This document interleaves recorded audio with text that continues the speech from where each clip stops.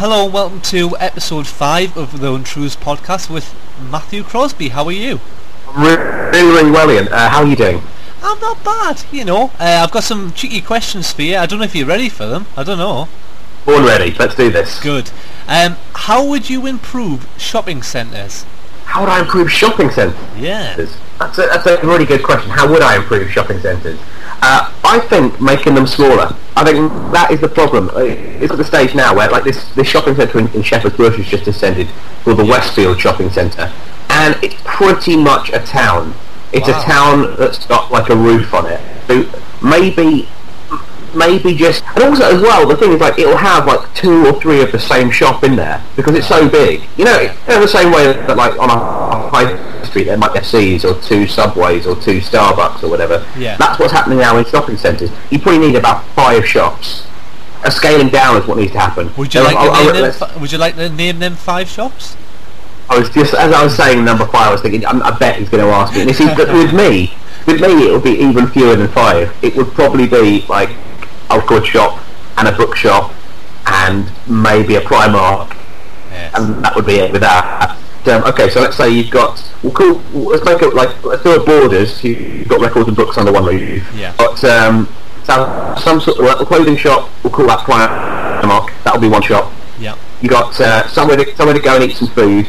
Somewhere separately you can go and just drink coffee. I know that seems like a waste, but so like Nando's for food, I like a Cafe Nero for coffee. In fact, there we go. I reckon that's it. I reckon you can do everything, and then maybe like a Debenhams for everything else. There we go. That's just 5. Debenhams, yeah, I like it.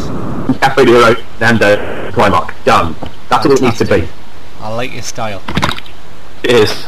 Else does. I shop at Primark. When do you think the world will end? I would really like it to. I'd really like it at least last another 50 years. I think if I don't feel like I'll care that much once I am gone. I don't think I really mind how long it's going to last after about another 50 years, and I hope I've got another 50 years in me. Oh yeah. You know, maybe not. But I don't know. When's the sun going to get too large and envelop the Earth? What does science say? It will be the sun, won't it? It will be the sun the sun getting too big or getting. To be honest with you, that? I think it'll be a long time after we've gone. But hey, you can't predict these things, can you? So. No. I mean, that must be a pretty futile job. I mean, not futile, obviously, but it must be a pretty tough job for a scientist who's devoting their life to work when the world is going to end, because they're never going to live to find out. You know, it'll be a pretty hollow victory. If somebody works out the world's going to end in 100,000 years, or say they say about the world's going to end in like 20 years, and then they live to see the world end. They'll be like, well, I was right, but no one's going to be around to go, well done, you were right, because it's the end of the world. It must just be very well paid. You know, if you are being paid to work out when the end of the world is, you want it to last for ages, don't you? Of course, yeah, totally. Because after that, you've got no job. If your job is predicting the end of the world, and that's, you presumably you want at least another sort of 50, 60 years you still have a job. Indeed. It's just, I'm starting to actually understand the world a lot more now through your eyes. Yes. Well, if anything, I'm more confused, so I think I've passed on what little knowledge I had to you. Would you go out with a girl who had memory loss? How much memory loss? Are we talking like Memento level memory loss? No, we're talking probably about 47%. So she doesn't remember things from her childhood?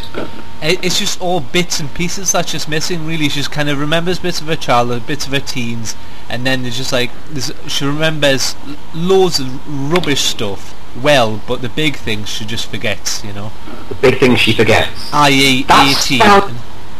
Like, she's can't remember 18 and stuff like that, So you can't do a BA impersonation for her? She won't enjoy that? It would be embarrassing. See, I was going to say, if she forgets the big things, that would be alright, because it's things like that ruin relationships, isn't it? Forgetting anniversaries. If she's got memory loss, that might be, if she says, oh, I think it's our anniversary today, and you have to go, oh, no, it's another week.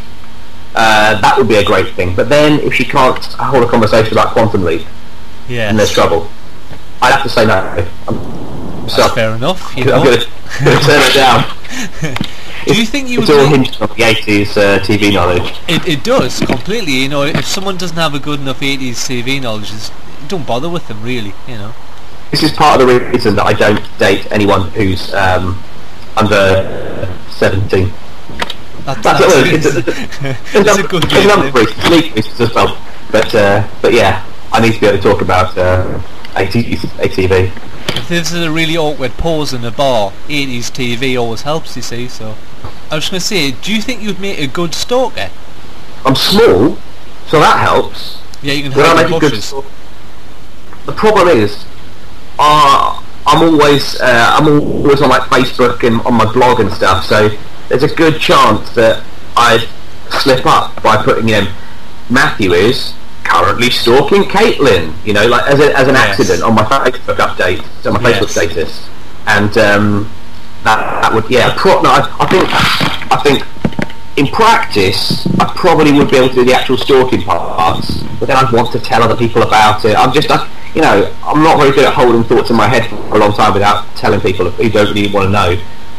So you know, on the groundwork, great. I'd be absolutely fine with that. But the keeping it a secret, not so great. Yes. I would incriminate. Yes. Can you foresee a time when brass rubbing would be hip? I reckon if rappers could combine bling and rubbing.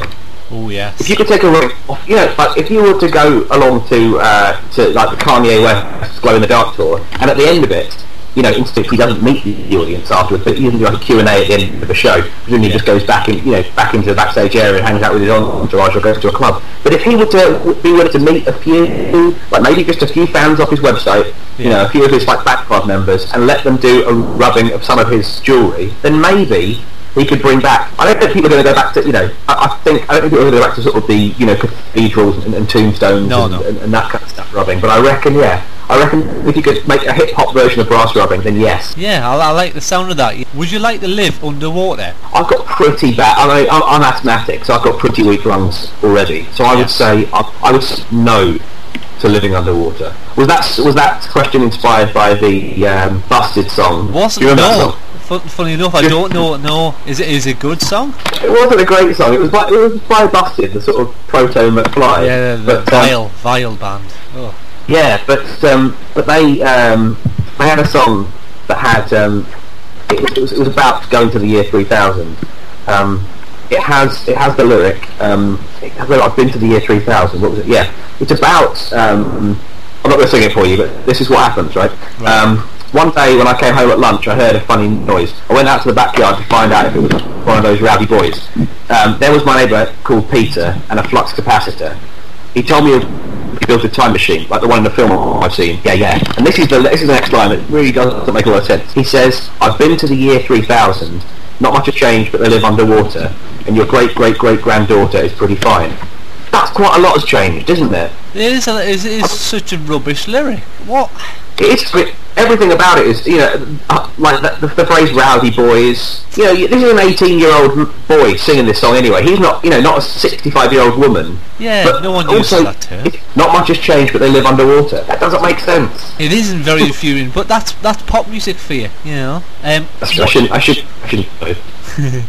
What do you think the new cool hip genre of music will be for 2009? Crunk music. Oh yeah. A few years ago, maybe crunch music, like music that can be played on like string, like instruments that are made out of like strings and tin cans and stuff, like Credit Crunch related. Oh right. Music. Yeah. You know, if no one has any money anymore to buy instruments or to you know to get themselves the latest version of GarageBand or whatever, maybe that's what it's going to be. Maybe we're going to see a return to like jug bands where it'll be like a wash basin and someone's got like a washboard wheels on their fingers. Maybe a new kind of skiffle, but you call it crunch. Yeah, I like it. I think it's very kind of like tramp music. That's how I would describe it. You know, that is the future. And if it happens, and we look back at this podcast at the end of 2009, and you're right, whoa, Of course. But I'll bring this podcast to a close. Thanks very much, Matthew. You've been great fun. Thanks for having me, Ian. Thanks a lot. I hope you've had a good time and stuff, and good luck with the tour. I should just say, if you want to see what dates we're touring, it's pappysfunclub.co.uk. So if you want to check that out, that's cool. Thanks very much.